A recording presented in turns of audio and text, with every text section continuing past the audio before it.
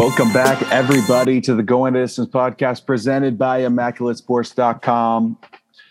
Before we get into the socials, we got to talk about Chris Bassitt, just hit by a comebacker. No numbers for episode 49 today. It's the Chris Bassitt episode.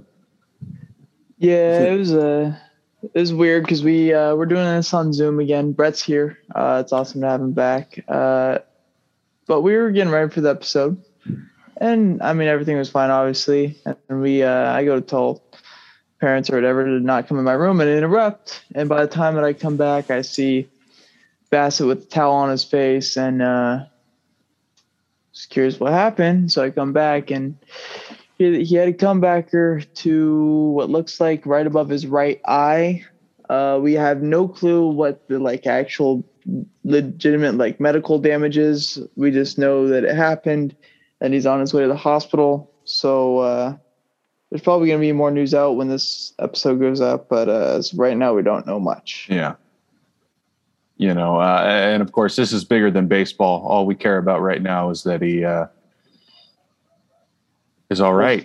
Yeah. And we'll see what happens. But obviously, we're all praying for him for not only are we A's fans and we like how he pitches, but he's also a very, very likable person and character in his clubhouse and by the A's fan base. Yeah. So there is that. But with that being said, let's get on to some better notes and start with the opener. My opener is going to be Matt Chapman and how he's been playing over the last week. He's been playing like his old self. I mean, he made probably the greatest play that I've ever seen somebody make with his catch on Friday night, where he, like Willie Mays, dove backwards and somehow caught a baseball. And he's also been hitting really, really well. Went 9 for 19 over the last 7 days, 4 home runs, and he's been raking. So him starting to be back is a very good sign for A's fans. Yeah, for me, it's going to be the Jets and Giants preseason week 1 game. Giants got the win. I'm not going to get too far into it. We're going to do full team reports, all 3 of us, Jets, Raiders, Niners, at the start of halftime. But it's just great to see, we finally get to celebrate a win for the first time in forever. We won a couple games last year, but they weren't celebrated heavily. It is preseason. Yeah. Mm-hmm. Hey, a win's a win, Kyle. Come on. It's the Jets. Okay. Yeah, on the same thought process of Skylar, I'm just happy to see football back. So for me, it's going to be Trey Lance making his professional debut, but not just Trey Lance, being able to see all the other rookie quarterbacks, Lawrence, Wilson, all the other guys drafted. It's very exciting, bright future for the league. It's great to have you back, Brett. Thank you. It's good to be back. It is. All right, so let's get to where's your head at. And one of the headlines that happened this week was Joey Votto reaching 2,000 hits. Obviously, that's a big thing a big milestone that is needed for the Hall of Fame, it seems like, in the MLB. Votto's had a whole bunch of accolades this year. He got to 1,000 RBIs early this season, as well as 300 home runs in the beginning part of the season. He's had a great year in 284, 377 OBP. As always, Joey Votto has those skyrocket OBPs, 26 home runs, 76 RBIs. But let's look at that whole career. Yeah. I mean, he has an MVP. He's a Gold Glove winner, and he's a 6-time All-Star. Is Joey Votto an MLB Hall of Famer? I'm going to give you the case for Joey Votto right now. His stats are very comparable to Todd Helton from the Rockies. Everything is really close except for Helton played a couple more years. He has 500 more hits, which I think is possible for Votto if he plays 3 more years. It's possible. But also Todd Helton gets knocked by the voters for Coors Field. But the thing is, right now, Joey Votto has 45% of the vote, and he's on his 3rd year only. And what we've been seeing with the vote is that 4th year is the year for some of these. I'll say it's the make or break year. Scott Rowland in his 4th year jumped up crazily. I think by year 6, Todd Helton gets into the Hall of Fame, and that's great for Joey Votto because it's a very similar player statistically. And, there's more voters joining the committee every year who follow sabermetrics and appreciate those stats. So I think there's a shot. Just a few minutes ago, I was actually saying, well, I think he probably should be. I don't think he will. But the more I think about it, the better chance he has, in my opinion. And a big reason is because how good he is with the media. Obviously, the media is the determining factor, obviously, in who gets in. It's their vote. Joey Votto has always been a very likable guy on and off. He has a good personality. He plays a smaller market team, but he's been loyal to that team throughout his whole career. And like Scott said, sabermetrics, all these other stats, he looks like he can play definitely a few more years. I think it's going to be really close in the end. And if I had to guess right now, it would still be a no. It's going to depend on the next couple of years of his career. If he can, keep hitting at a solid clip. I believe he's hitting 280 this year. Yeah. If he can get to around those Todd Helton numbers, maybe 500, 400 more hits, I think he has a very good argument, and I think it's going to be a very close call. But as of right now, I'd probably say no, he's not a Hall of Famer. I think Joey Votto should be and will be a Hall of Famer when it's all said and done. I think he will probably get to 400 home runs if he plays 2 more years. I think he should get there. He's a guy. I mean, if he's playing in Cincinnati and with how their stadium is, and if he plays all the games and he continues playing how he is this year, I think he should get there or be right there next to it. Like 200 or like 2,300 hits, I think is reasonable for him. Obviously, he's got the great slash line of 300, 400, 500 as far as batting average, OBP, and slugging throughout his career. He has the MVP to go for it, 6-time All-Star, and if he keeps playing well, maybe he could see 7, maybe 8. And then also I got to look at career WAR for this. This is like WAR is like a very big thing that they use for the Hall of Fame as far as who's in there. Guys that are below him in WAR that have made the Hall of Fame. These are position players. I'm not going to say relievers and stuff like that because Dennis Eckersley is one of these guys that is right there. But Harmon Killebrew, Ichiro Suzuki, who isn't in yet, but he will be in. Vladimir Guerrero, Mike Piazza. I mean, Piazza was a catcher, so that's a little bit different. But Willie Stargell, a lot of those guys. But, I mean, I think that WAR is obviously just going to go up. And if he gets like that 68, 69, 70 spot for the WAR, I think he'll definitely get it for sure. All right. Baseball Reference, sorry to cut you off. There's one thing I forgot. Baseball Reference has it's called Batting Jaws. It's like a Hall of Fame monitor. He's like, I don't know, 3-4 points away from like getting in that zone, which would be another 2 seasons, So I think most of us are on the same page here.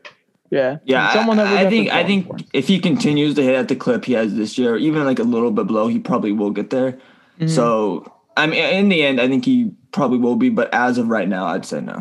Okay. Sorry, Kyle. Also, another thing that we need to look at with Votto is his walks. I forgot to mention that as well. Like obviously his OBP is good, but this man has 1,200 walks in his career, and he's probably going to get to 1,400 if he keeps playing. I don't have like the leaderboards up right now as far as like the most walks.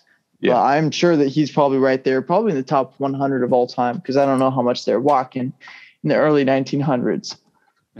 All right. That's true. Let's move on to the NL East. All I had for this was weekly NL East talk because it seems like it's changing every single week. 2 weeks ago, the Mets were the number 1 team in the division, with Atlanta quite a far distance behind them and Philly being 3-4 games behind them. Last week, Philly was the number 1 spot after their big sweep over the Mets. Atlanta was still a couple games back. And now we enter today where Atlanta is actually winning the division. Behind them is Philadelphia, 1.5 games back. And then the Mets, 3.5 games back. I mean, I don't even know what to say. Like, what is going on with this division? Is Atlanta a team that could legitimately take down a team like the Giants or the Braves or someone – or not the Braves, like the Padres, the Dodgers, who knows? I mean, they'd probably play the Brewers if they were to get in because that'd be that matchup. What do you guys take on that? So, if you guys have been listening the past couple of weeks, pretty much the past month, I've been liking the Mets and Philly. Right now, I think the Mets are screwed. I know they have guys coming back, but they're playing so bad right now. You all know, I'm sure, at least the 3 of you know, I like Philly. Harper's having an MVP type year. The rotation's deadly. But Atlanta's got a little big 3 of their own right now. Freeman, Dansby Swanson, Albies with crazy starts to the second half. Riley. Thank you, Austin Riley. But compared to other teams going for playoff spots, I don't see it. I don't see an NL East team making a run here. Mm. My takes here are pretty much just in division. I think the Mets are out of the race. Even for a wild card spot, they got to win the division. They're way too far out in the race. So, yeah. To stay consistent with where I was at the beginning of the year, I was a big Braves believer and supporter going into this year. And in the current state, I still think the Braves are the best team in this division. I agree with Skylar. I think the Mets are probably on the outside looking in on this race at this point. The Braves just got back Oscar Yanoa, who was their best starter early in the season. He came back today after punching a wall, I believe was his injury. He punched something. He did do that. I think that's a big addition back for the Braves.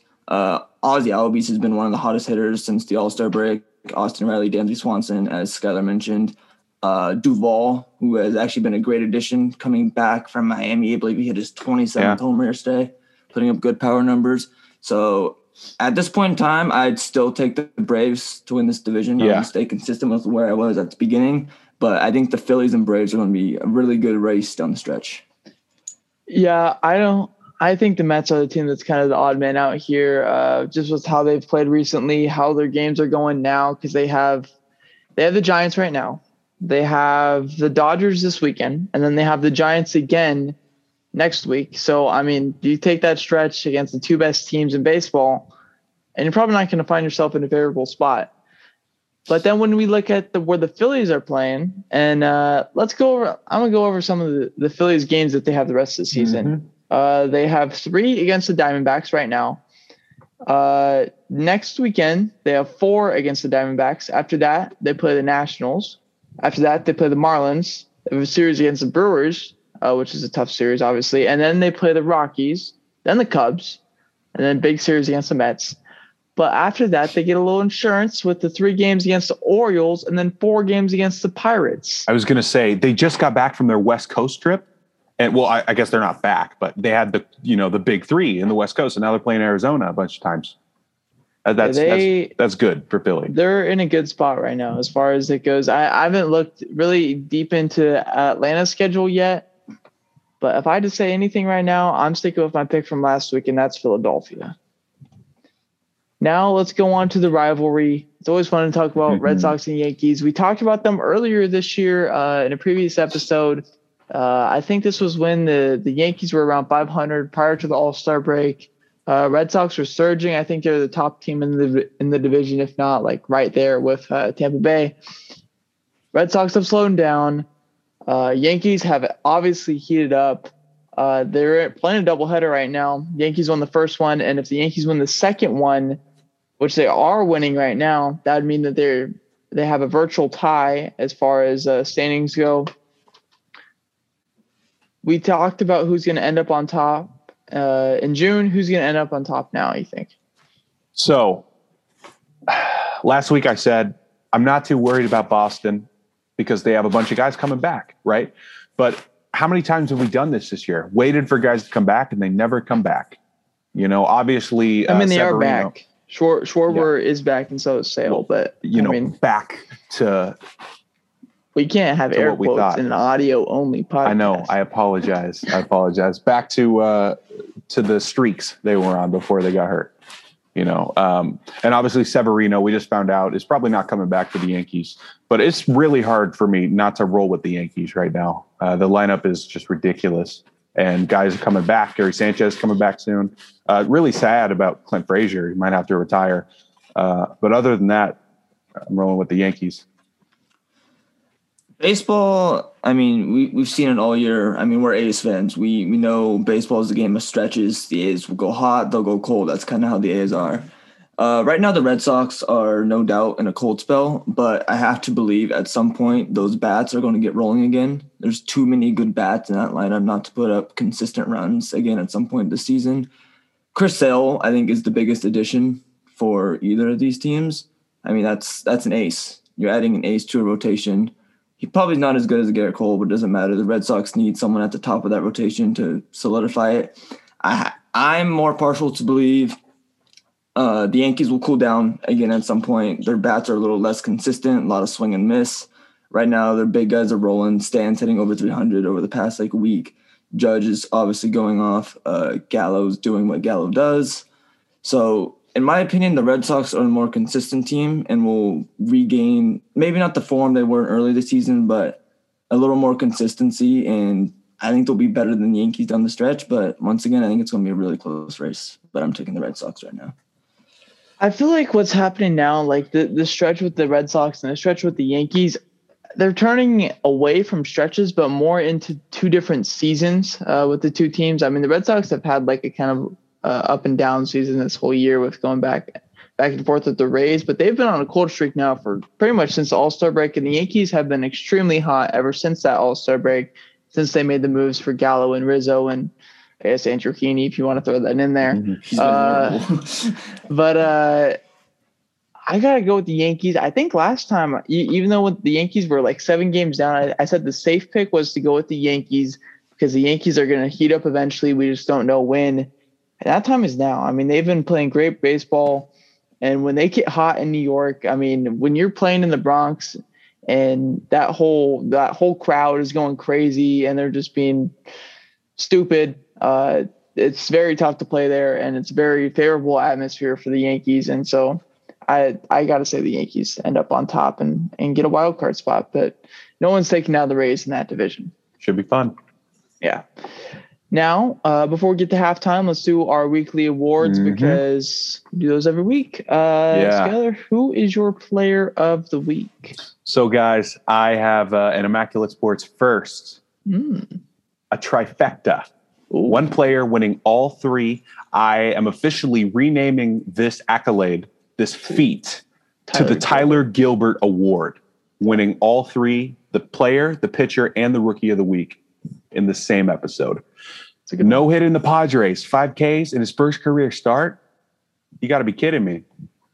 Yeah, but obviously it was amazing. It was fun to watch. That last line drive by Tommy Pham that was caught by Ketel Marte actually had an expected batting average of 750 on it. So it's a little bit of luck going into that one, but nonetheless, that every no-hitter has luck.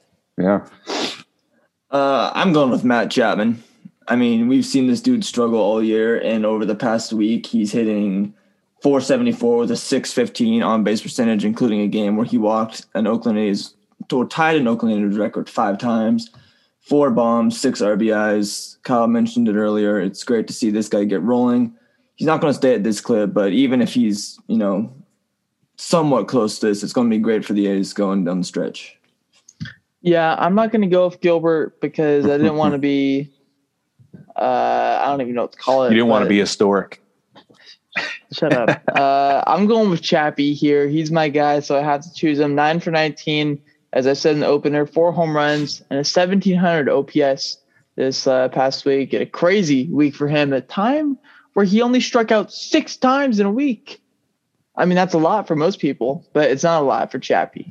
Now on to pitcher of the week, and I'm skipping Skyler because he already talked about Tyler Gilbert, and I think Brett is taking Gilbert. Tyler Gilbert. Yeah, I'm going with Tyler Gilbert as well. Rookie of the week, Skyler had Gilbert.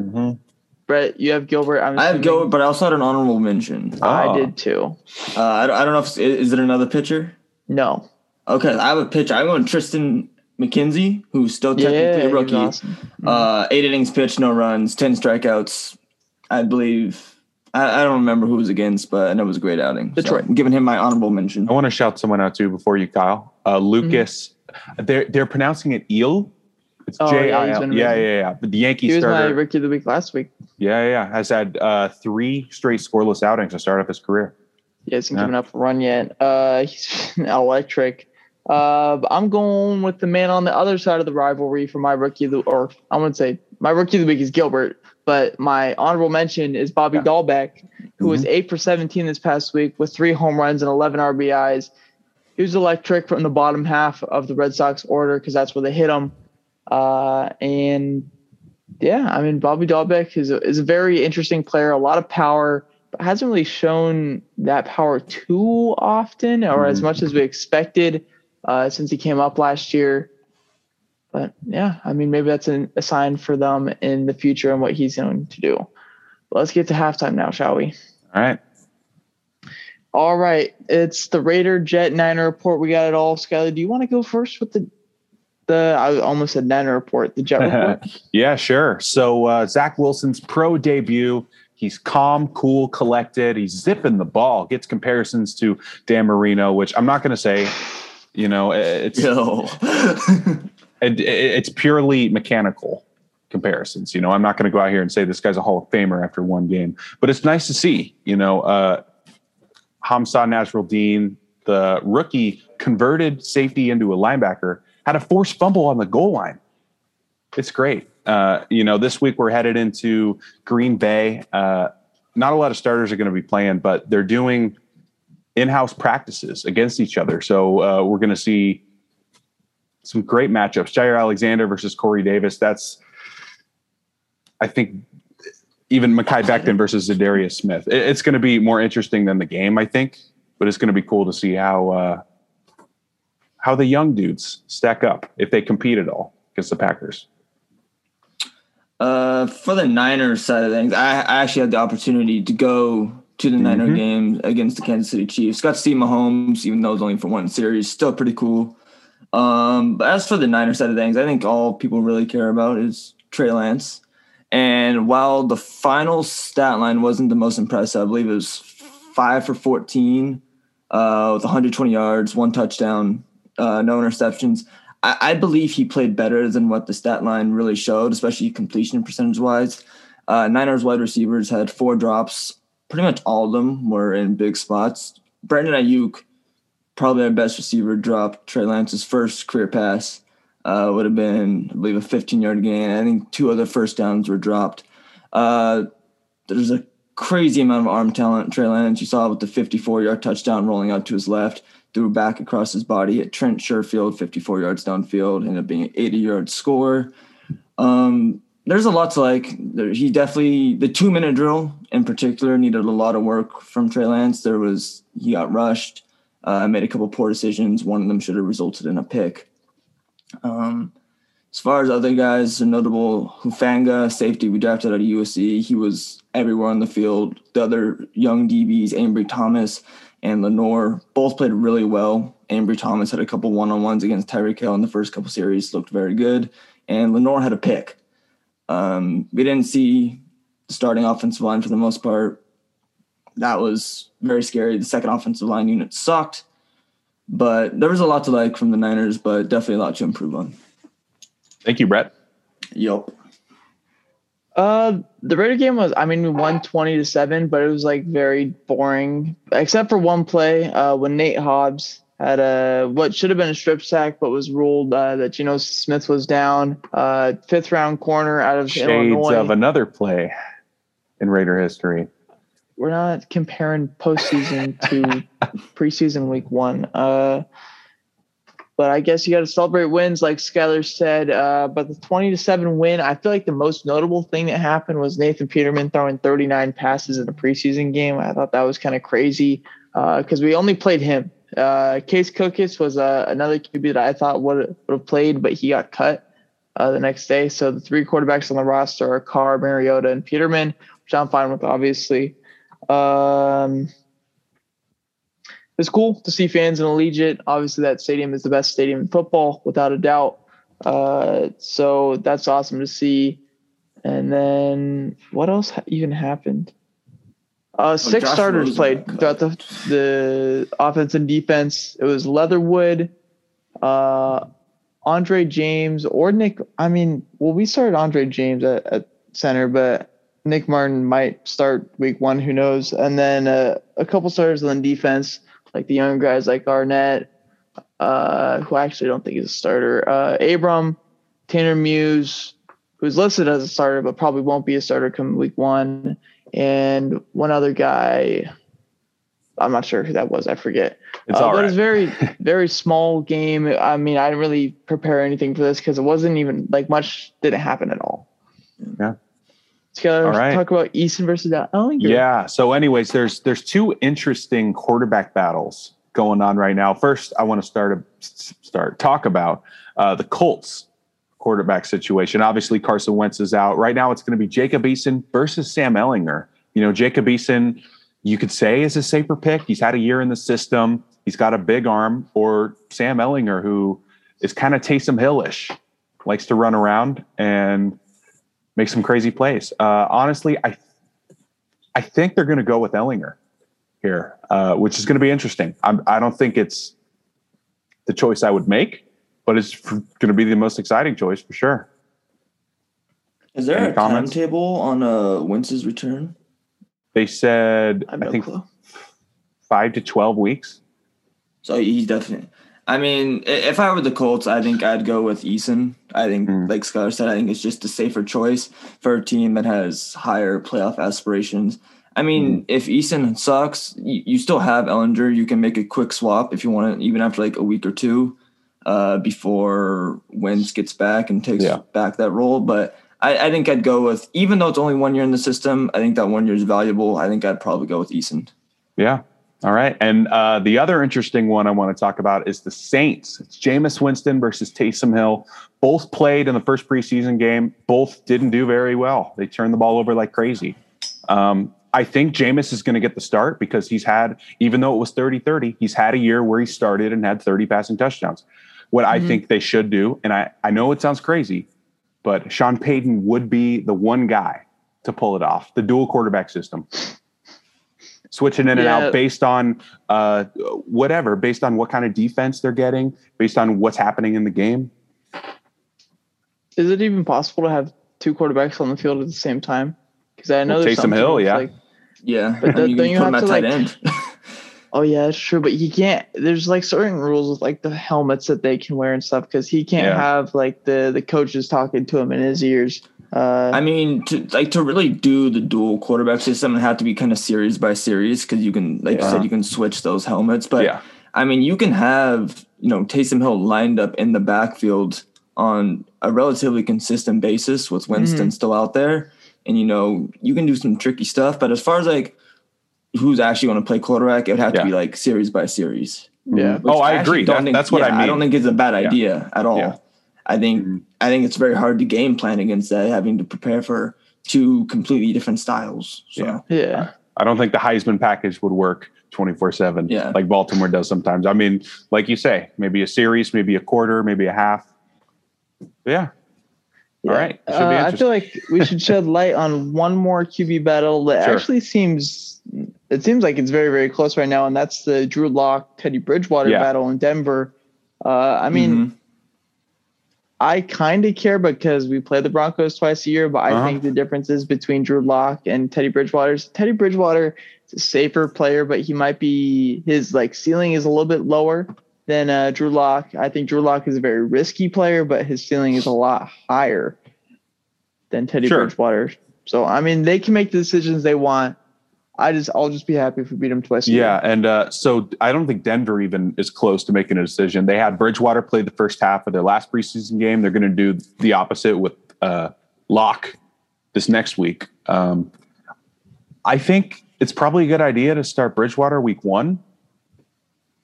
But if I know, Locke's probably not their guy if they're bringing in Bridgewater, but if Locke is for whatever reason their guy, he should be getting the first team snaps, right? He's a young guy. Yeah.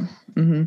I think like it's a rookie thing either. Like he has been on the team for 2 years. So if you bench him, don't start him week 1. I feel like it's viewed more as a benching rather than wait a little bit and then we'll put you in. Mm-hmm. I think, having watched both these guys the past couple of years, I think Bridgewater's the better quarterback. Mm-hmm. I don't think he's as flashy as Drew Lock can be, but I think he is the better quarterback. However, knowing John Elway, because I think John Elway actually does have a lot of say in this, I think Drew Lock will get to start week 1. I don't think they're quite ready to give up on him yet, no matter what they say about the competition. Drew Lock did start that first game. He played against the Vikings, threw very well, I think 5 of 7 for 2 touchdowns. Mm-hmm. To me, I don't think they're quite ready to give up on him yet. And I think if they were, he would have been gone and they would have drafted a quarterback this year. Yeah. All right. So one more piece of NFL news. Well, actually, for now, one piece of NFL news. The Atlanta Falcons are 100% vaccinated. This is interesting because as far as players go. As far as players go. Yeah. Which is interesting because I've been hearing that some free agents aren't getting, the money that they deserve or want or would have gotten because they're not vaccinated. This is interesting. KJ Wright is vaccinated.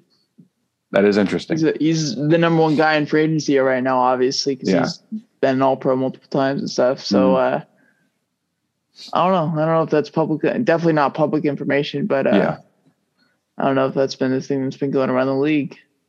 KJ ain't got the shot. Yeah, but I mean, even for the Falcons too, so many teams had issues with not having full rosters because of COVID, obviously last year, and obviously the vaccination isn't 100% going to stop COVID from spreading, but it helps. It helps, right? Yeah, exactly. Yeah. All right. And I had Tyler Gilbert written in here for the next segment, but we pretty much covered that, right? Mm-hmm. Yeah. Great performance, amazing. So we'll move on to the next MLB topic. Field of Dreams. Game was exciting. The game was amazing. It was the best regular season game as far as ratings go since 2005. I wish we heard Joe Buck say back at the corn and it's gone, but he did say back at the wall and into the corn, which is good enough. So I'll give him that. And Tim Anderson was definitely good enough on that night. That's going to be an iconic moment. That's going to be a staple of his career, unless he does like some crazy shit in like the World Series or something like that. For a long, long time. Mm-hmm. And ratings were so good that they immediately signed a contract. Chicago Cubs, Cincinnati Reds, Field of Dreams 2022. Should be exciting. Yeah. Oh, yeah. Are we going to see a team in Iowa? Imagine. No. That'd be hilarious. Imagine getting that will never happen. It's hilarious that the game that provided the best ratings that the MLB has had in a regular season game in 16 years was a game in Iowa. And Iowa gets blacked out on MLB TV and, ESPN games too. 20% of the league. Like it's stupid. Yeah. It's so weird. Mm-hmm. Anyways, that wraps up the. Sorry. I believe. I think you were telling me that weren't the tickets like the third most expensive tickets?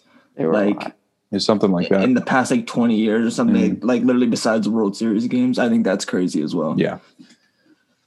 But all right, so college football is starting soon, guys. 2 weeks from now, True. And the preseason AP Top 25 came out, and it was really interesting because this is the first time in a while a preseason has been so up in the air. 5 different teams got first place votes. So I'll run through those teams, and they were ranked in the top 5. I haven't looked at this at all either, so I don't even know. I mean, I have a feeling who's number 1, but I don't know. So it's Alabama at number 1, pretty much what you expected. Oklahoma, then Clemson, then Ohio State, then Georgia. Solid. It's interesting. Pac-12 teams on there? Pac-12, Oregon's 11, USC's 15, Washington's 20, Utah's 24, and Arizona State's 25. So they're getting some love early. A lot of teams, damn. Yeah. You usually see like the, Utah, Arizona State's ranked at the bottom around week 6. It's interesting to see them high up now. The highest group of 5 team on here is going to be Cincinnati. Mm-hmm. Like we expected. As expected. Desmond Ridder, very good quarterback. Actually beat Tulsa and Zaven Collins last year. So that did happen. Yeah. And Coastal Carolina is ranked 22. It's going to be interesting watching them. Man, their young quarterback, Grayson.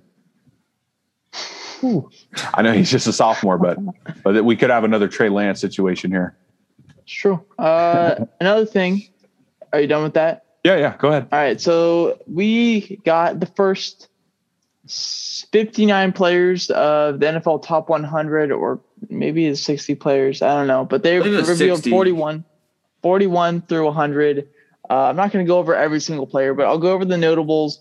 At 100, we had James Robinson, Jacksonville running back. I thought that was pretty cool. Trey White got 95. I think we all know that he didn't deserve that. He should have been quite a bit higher. Skyler's newest wide receiver, Corey Davis, got number 91. Maybe not the newest wide receiver, but one of the newer wide receivers on the Jets. This is going to be his first season. Jesse Bates got 90. I disrespect. Don't think we like that one because Jesse Bates is very, very good. Very underrated. Just like that one. Marshawn Lattimore was higher, and he got 86. I think we all kind of agree that Marshawn Lattimore is pretty poo, except for his Madden cards. Tannehill was 83. Tyler Lockett, 76. Baker Mayfield, 71. I'm not feeling that one too much. Michael Thomas, 72, but that's more because he was injured last year. So there's a lot of guys that are on this list that were injured last year. So their rating is definitely skewed from what it would have been. George Kittle, yeah. Josh Jacobs, 68. I'm fine with that. KJ Wright was 67. I believe he's probably going to be the only free agent on this list. JJ Watt, 66. Chase Young, 61. We got Jason Pierre-Paul at 59, Justin Herbert at 56, Justin Jefferson at 53. A lot of rookies. It's true. Minkah Fitzpatrick at 52. I think he definitely should have been a little bit higher than that, quite a bit higher. Kittle at 50, which is understandable because he was hurt. Stephon Gilmore at 47, Justin Simmons at 45, Christian McCaffrey at 44. Trent Williams at 42, Jair Alexander at 41. I don't know when they're going to do the rest of this. Usually they trickle out the rest of the weeks before the season starts, but it should be interesting. I mean, I think the only Raider that's going to be on the rest of the way is Waller, so I'm curious where they're going to put him because I don't remember where they put him last year, but I'm assuming it was pretty high, so we'll see how that goes. Any thoughts for you guys? Well, no, I just want to say shout out Kyle Juszczyk, only fullback on the list, 96. Shout out Corey Davis, only Jet on the list. Yeah, so that's going to do it for halftime. We'll get back to you guys here soon with the second half. All right, welcome back, everybody, to the second half. We had a little break there to see what's going on with Chris, as well as Brett wanted to go get some food. So he has food now. He has thumbs up in our Zoom, but you guys can't see that, obviously. Mm-hmm. So Athletics PR tweeted out about 40 minutes ago saying that Chris Bassitt is conscious and aware and is on his way to the hospital. We will provide additional information when possible. Still same stuff that we kind of already knew. I mean, it looked like Chris was obviously conscious the whole time, and it seemed like he was aware because he was able to stand up and get onto the golf cart or whatever it was that they took him on, and was there the whole time and not passed out, which I probably assume is a good sign because you don't want him to be passed out there. So obviously we're not going to be posting everything minute by minute on what's going on with Chris. So there's people, if you want to know more, go to Athletics PR on Twitter or Matt Karihara or Martin Gallegos or honestly probably whoever a big MLB writer. They should be posting about Chris Bassitt quite a bit because that is one of the main stories, not only in baseball, but in sports as we were talking right now. Mm-hmm. But on to a lighter note, we're talking about football in the second half. We're checking NFL Twitter. NFL Twitter is always a fun one. Sometimes it's a little ruthless with what they say about people, but we got 6 different tweets. We're going to talk about overreactions or not an overreaction. What are your thoughts on it? And is this guy onto something, or is he just a crack addict? First one. This is a 2-parter. So there is the first one. Tua has no arm. Think he's out of the NFL in 2 years. Skyler, what do you think? I think this is a slight overreaction. I don't think he'll be out of the league, but, he was compared to Drew Brees, who also, you could say, didn't have an arm. He just was smarter than everybody. So I don't think he'll be out of the league, but I mean, maybe not crazy. Maybe not crazy. I don't think Tua is going to be a star by any means. I don't think he has the greatest arm, but to say he's out of the league in 2 years, I think is overdoing it. I could see him as a backup in only 2 years, even though I don't think that'll happen. I think he'll remain a starter, but I don't think Tua is ever going to be anything crazy or special throughout at any point in his career. So overreaction, but I kind of see where he's coming from, I guess. That tweet did have 20 comments on it and only 17 likes. But I do think that Tua is not going to be that good. I think he has the potential to be good if he does have his arm strength up to a little bit, but as Skylar said, Drew Brees as a person and how his whole career was and how his arm strength was not there that whole time.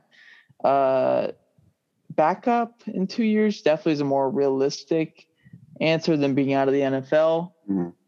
Because, I mean, even Josh Rosen, who hasn't really played at all, is still, I mean, as he got waived today, but he's still like in the league and he's not out of the NFL. I mean, technically he is right now, but the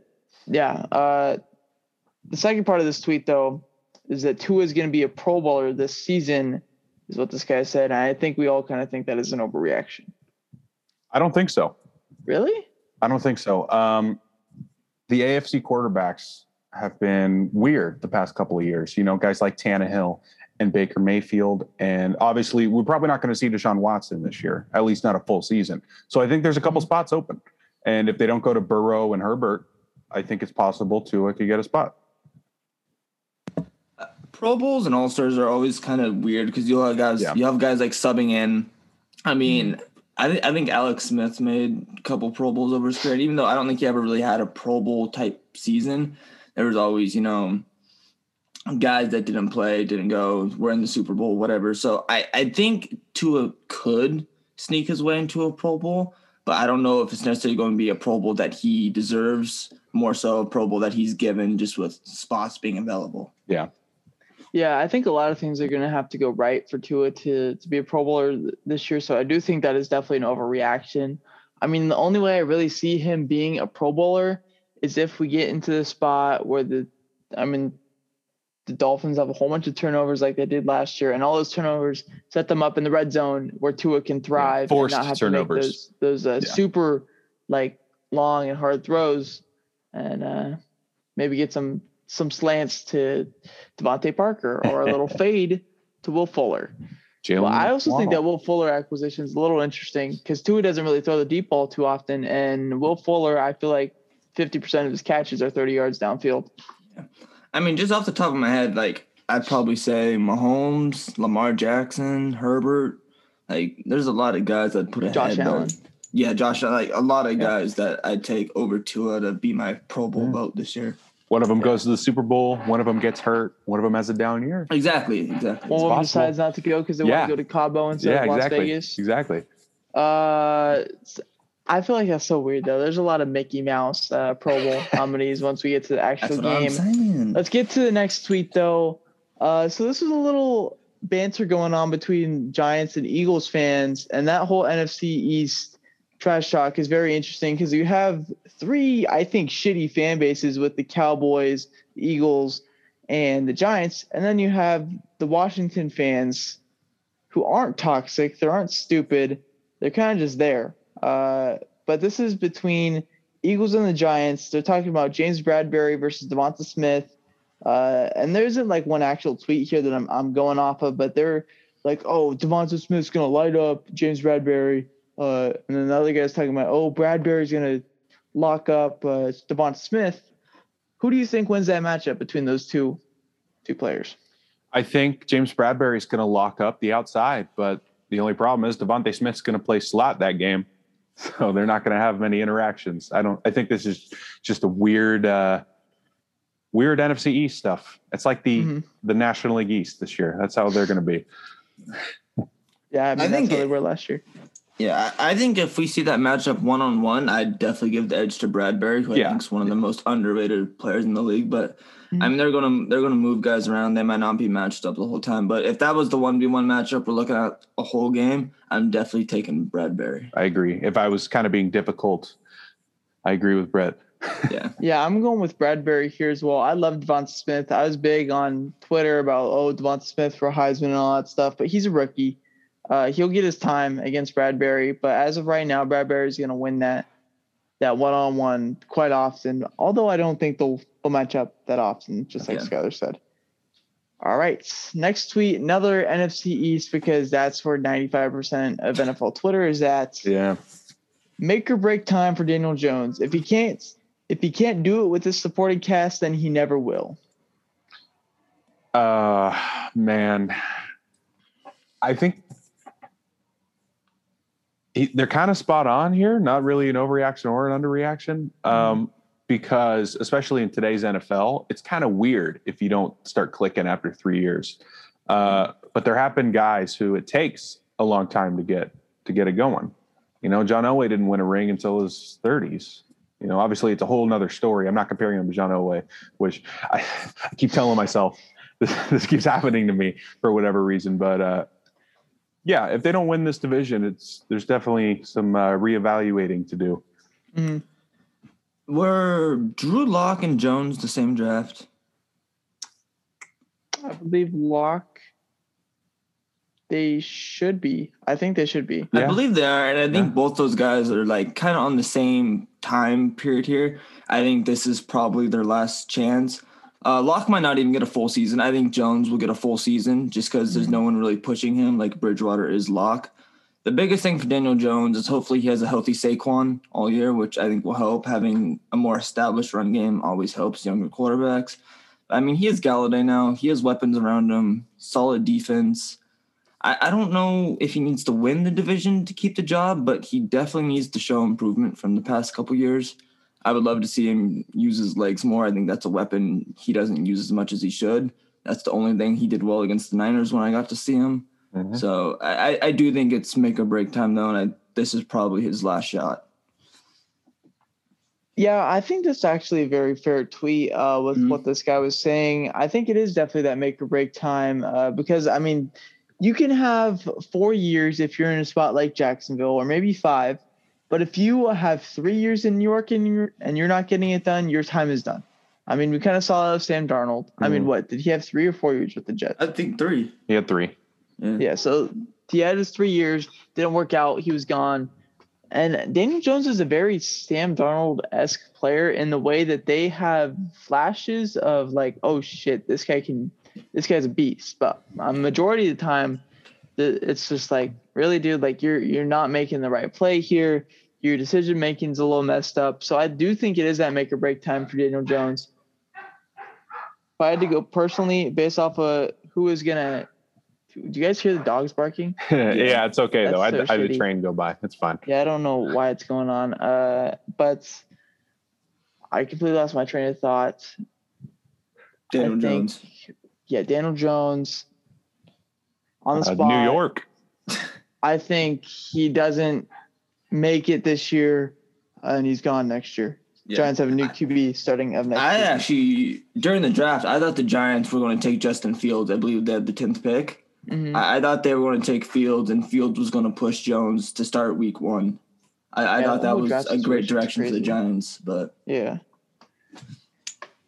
Right, on to our next tweet, and this one is about Zach Wilson. It says, fun fact, Zach Wilson was 6 for 9 with 63 yards and 0 touchdowns. Darnold was 13 for 18 with 96 yards and a touchdown. This is talking about his first preseason game, obviously. I don't want to hear about this Zach Wilson hype. So this one is kind of attacking all the people that are like going crazy for quarterbacks after week 1 in the preseason. Is it legitimate? Like hype around people? Like, should we be giving hype to these rookies that are playing well in their first game, or should we kind of play it off to the side because these games don't actually mean anything? The problem with this tweet is that this guy obviously didn't watch the game. He's just looking at the box score. I might have some bias here, but when Zach Wilson was in the game, he was really calm, a complete polar opposite of how Sam Darnold played the game of football. Sam Darnold played paranoid. He got rid of the ball really quick. He didn't take any sacks. He didn't even have to throw the ball away. Really, it was schemed around him. And, these guys are exciting. This is going to be a great draft class from quarterbacks. And I think it's well-deserved. And, Brett will tell you his side when we get to the Trey Lance stuff. But I think people just need to calm down. Can you repeat the tweet one more time? Sorry. It says, fun fact, Wilson was 6 for 9 with 63 yards and 0 touchdowns. Darnold was 13 for 18 with 96 yards and a touchdown. I don't want to hear about this Zach Wilson hype.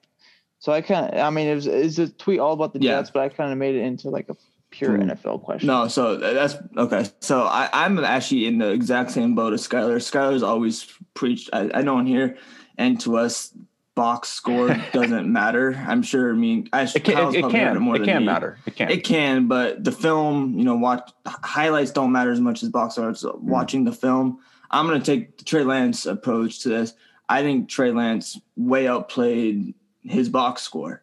You have to look at what the guy did good. And there's obviously things Trey Lance and I'm sure Zach Wilson did wrong that fans would like to see improved. Sure. But as a fan of that team, you're looking for potential, things you saw well, things. In my opinion, I was looking for things that Jimmy Garoppolo can't do.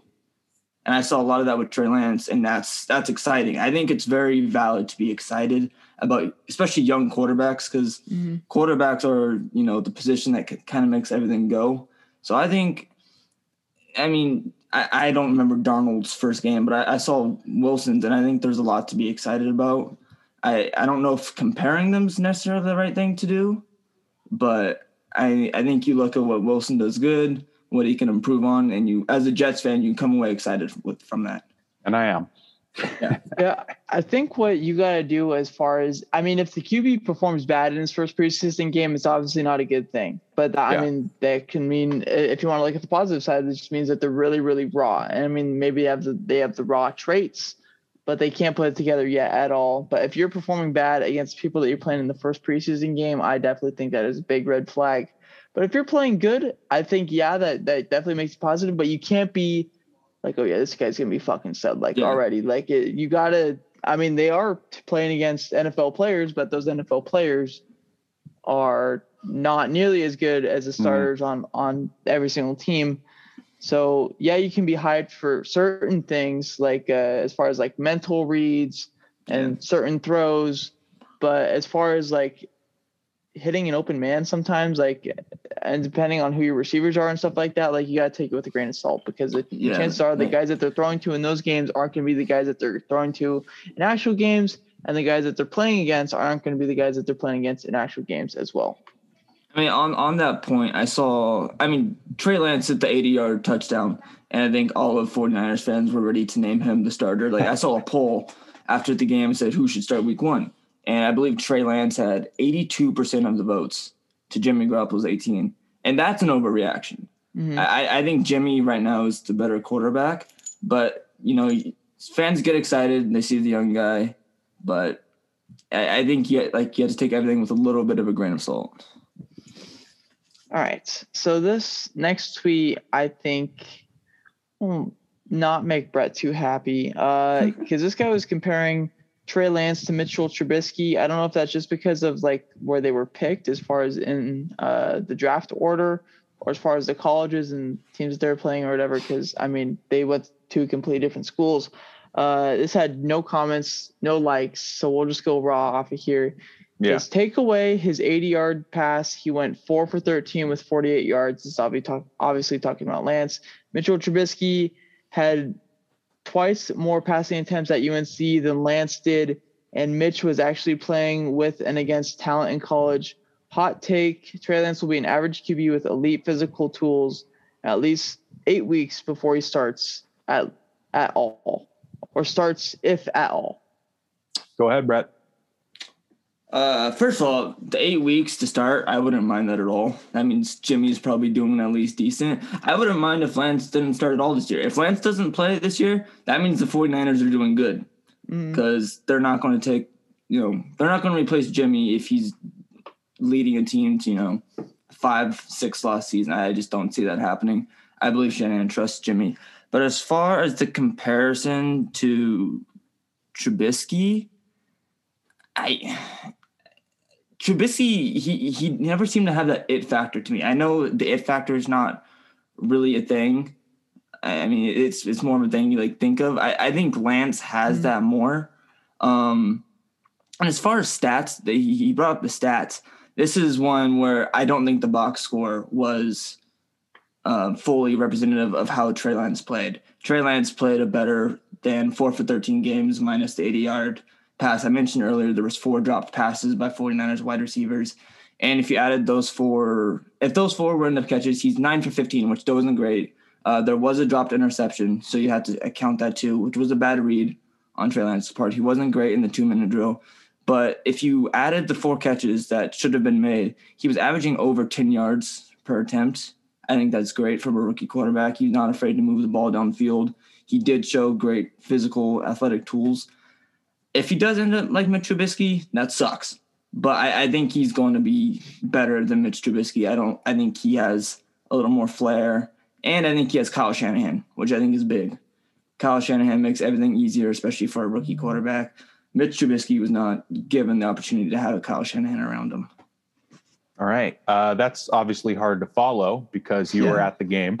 But rightfully so. I don't disagree with you. I think what happened here is this is just a lazy ass tweet because ESPN put something out that Trubisky and Lance started the same amount of games in college. They're not the same player whatsoever. Do I need to say any more? No. Yes. No. I definitely I agree with Brett's thing about the it factor. Even though the it factor isn't like a legitimate thing, it's something that you can kind of just see in a player in their highlight tapes and like what they do. Like I think Trubisky doesn't have that it factor. I don't think Tua has that it factor. I never thought Daniel Jones has that it factor. But guys like Kyler Murray have it. Trey Lance have it. Mahomes has it. Deshaun Watson obviously had it coming out of college. And maybe that has to do a little bit with like how you played in college and like how your team was in general. I mean, but then again, maybe not because Tua is on a very good team. And it's still sometimes like, oh, this guy really doesn't have it. I mean, I think Tua had the it factor going into college. I think he was really like, when I saw him play the first time, I knew about him in the game against Georgia in the national championship game. And I'm like, this kid's going to be a stud. But once I got to the NFL, you can kind of see him over that time. Obviously, I didn't watch his high school tapes like religiously, but I saw him play just about every single college game that he did because Alabama is obviously nationally broadcast everywhere you go. And it's like you could see over time that Tua just didn't make the exact plays that you would see from a guy like Justin Herbert or Trey Lance. And he had the supporting cast of like I don't even know what to describe it. Like he had all NFL players like all over his whole team that year. So I think Trey Lance will definitely be better than Mitchell Trubisky. But I mean, I honestly don't care when they start him. I think it'd be best for Lance and Jimmy if they wait a little bit. But I don't know if they start getting in a route where they somehow go 1-3 with their schedule to start. Then they will definitely be on to Lance. Yeah.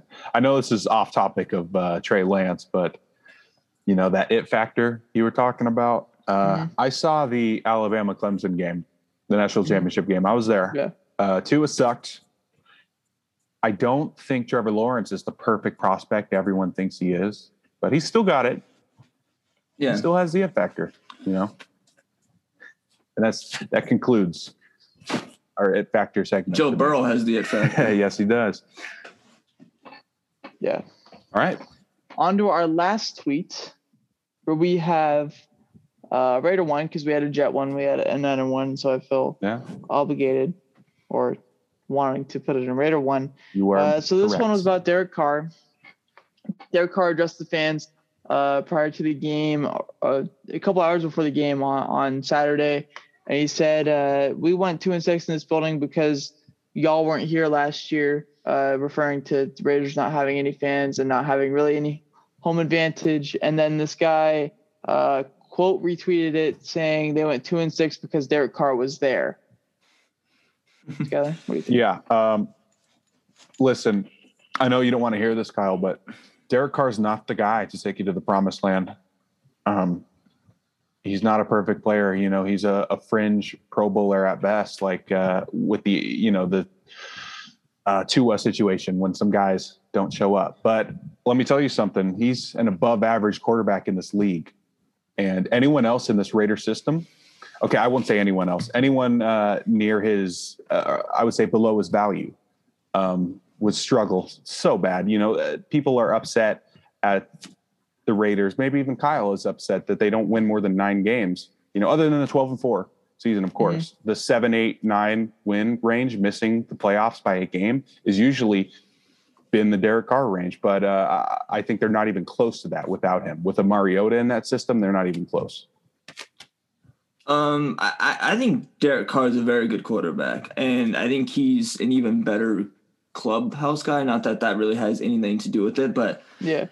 I'm trying to think of what I want to say. I think Skylar's right in the sense that if you give the Raiders anyone like below that level, I think the Raiders are a pretty awful team because the Raiders had one of the best offenses in the league last year. Not many people talk about it. Darren Waller had an amazing season.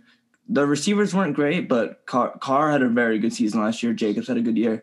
The problem with the Raiders is their defense. That's what it's been for years. I don't really blame Carr for that. Do I think Carr is the quarterback that can win them a Super Bowl? No, probably not. But I do think Carr is very much capable of being a playoff, maybe even a win or two in the playoff caliber quarterback.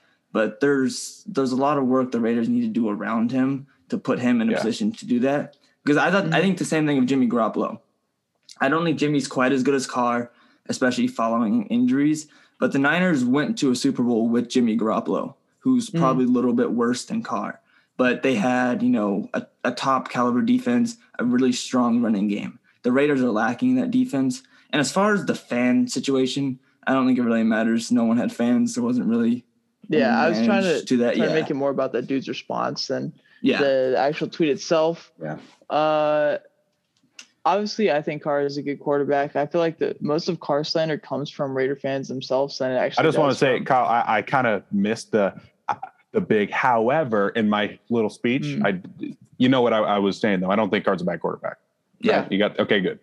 Yeah. I wasn't slandering.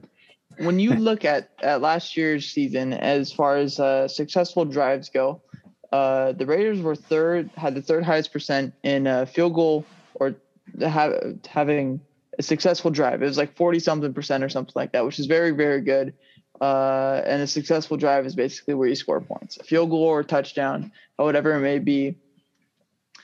And out of the top 10 teams, the Raiders were third, and they were the only top 10 team that didn't make the playoffs.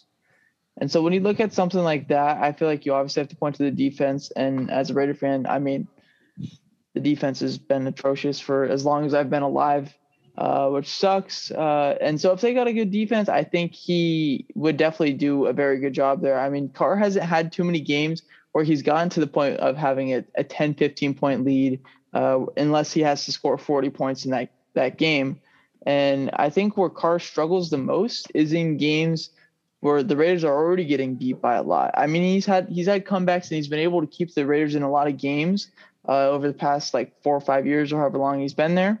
As far as like games that are 10 to 14 point games or closer, and getting the team back into those games and keeping them level there and trying to, I don't know, motivate the defense to do something on their side of the ball. But once you get into a spot where the Raiders are down bad, like say they go down 14-0 in the first quarter, or they're down 20-something at halftime, like Carr plays like terrible. He plays dog shit the rest of that game. And so whenever something bad happens from there, all the Raider fans that are pissed off, they point at Derek Carr because he, I guess, wasn't good that game or something like that. But every single win, like I don't remember a win that the Raiders have over the last however many years where Derek Carr was like awful and he was bad. Like he's been manageable and he's been good in every other game that whole time. So I think it's very hard to point 2-6 at Carr. I think that kind of goes back to it. Like I think Derek Carr is a very good quarterback, but he's not a quarterback that can lead you to a Super Bowl.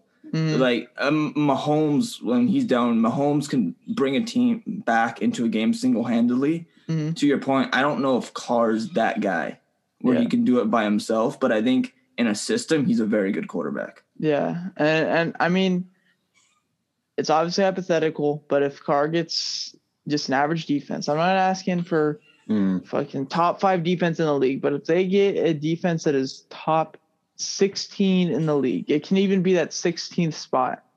It's a playoff team. I think they should be a playoff team, without a doubt. And, I left the defense out of my conversation. Kyle and I talked about this last night. I knew where he was going with it.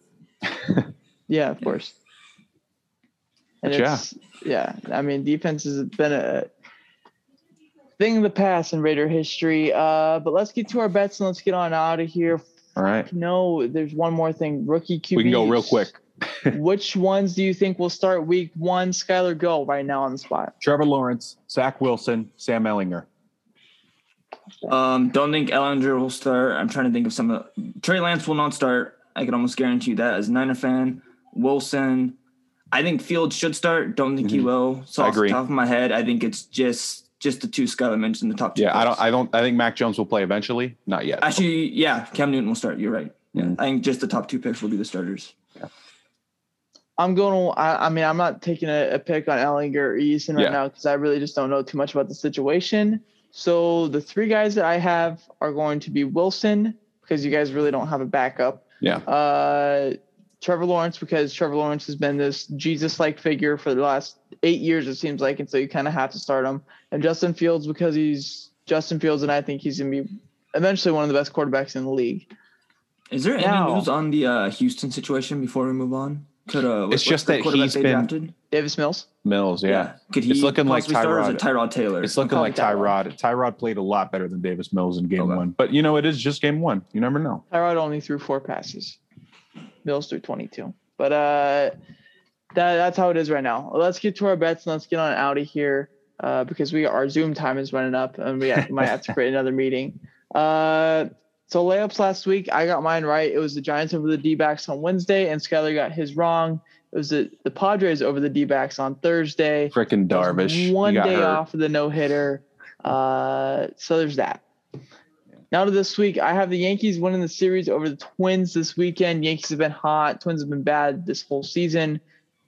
There's that. And then Skylar has like a second part of that kind of a little bit in his layup. Yeah, I'm just going with the Thursday game, Yankees over Minnesota. The Yankees have been hot. Jameson Taillon starting for the Yankees, and he's been great. One of the lowest ERAs since the All-Star break. I'm taking the Dodgers to finish the sweep of the Pirates. Dodgers won yesterday 2-1. I don't know if this is a 3 or 4 game series. Personally, I don't care. It's probably the best team in baseball against possibly the worst. I'll take the Dodgers to sweep. Yeah, good bets there. I like them all. All right. Let's get to the bold predictions where I had the Jays sweeping the M's in Seattle last week. The Mariners won the first 2 games and lost the last one. The Jays had opportunities in every single one of these games to win them, and they just didn't. So this is a red for me. Skylar had the Raptors win the Summer League. I don't know what's going on. Didn't in the Summer happen. League, It's the Kings against the Celtics, I think. But anyway, the Raptors went 4-1. They did have a great Summer League, but they had the one loss, so not in the championship. That's tough. That's Thomas Tufferson. Bold predictions this week. Reds sweep the Marlins. Reds have been a weird team all year, but they've been a lot more consistent after the All-Star break, and they are my pick for this week's bold prediction. Mm-hmm. I'm going with the Dodgers to sweep the Mets once again, just like last week. They got Buehler and Scherzer pitching 2 of the 3 games, so I'm going with a sweep. So I'm going with the Panthers and P.J. Walker, who had a great preseason game last week, to snap the Ravens. I believe it's 18-game preseason winning streak this week. So bold in the sense that the Ravens haven't lost in a long time. I don't know how much of a mismatch it is. It's preseason. But I think P.J. Walker will have another good game. Sam Darnold snap the streak. If he even plays. If he plays. I don't know how it's looking, but yeah. It's crazy. I like it, actually. I like it. But that's going to do it for this episode 49. Chris Bassitt episode, I guess. Prayers up for Chris Bassitt. Exactly. We don't need a link to social media. You guys know where it is. It doesn't matter at this point. Yeah. Prayers up for Chris, and hopefully we have some good news about him next week, and we will talk about more preseason football, more playoff race, and we will see you guys then. Go Jets. Deuces.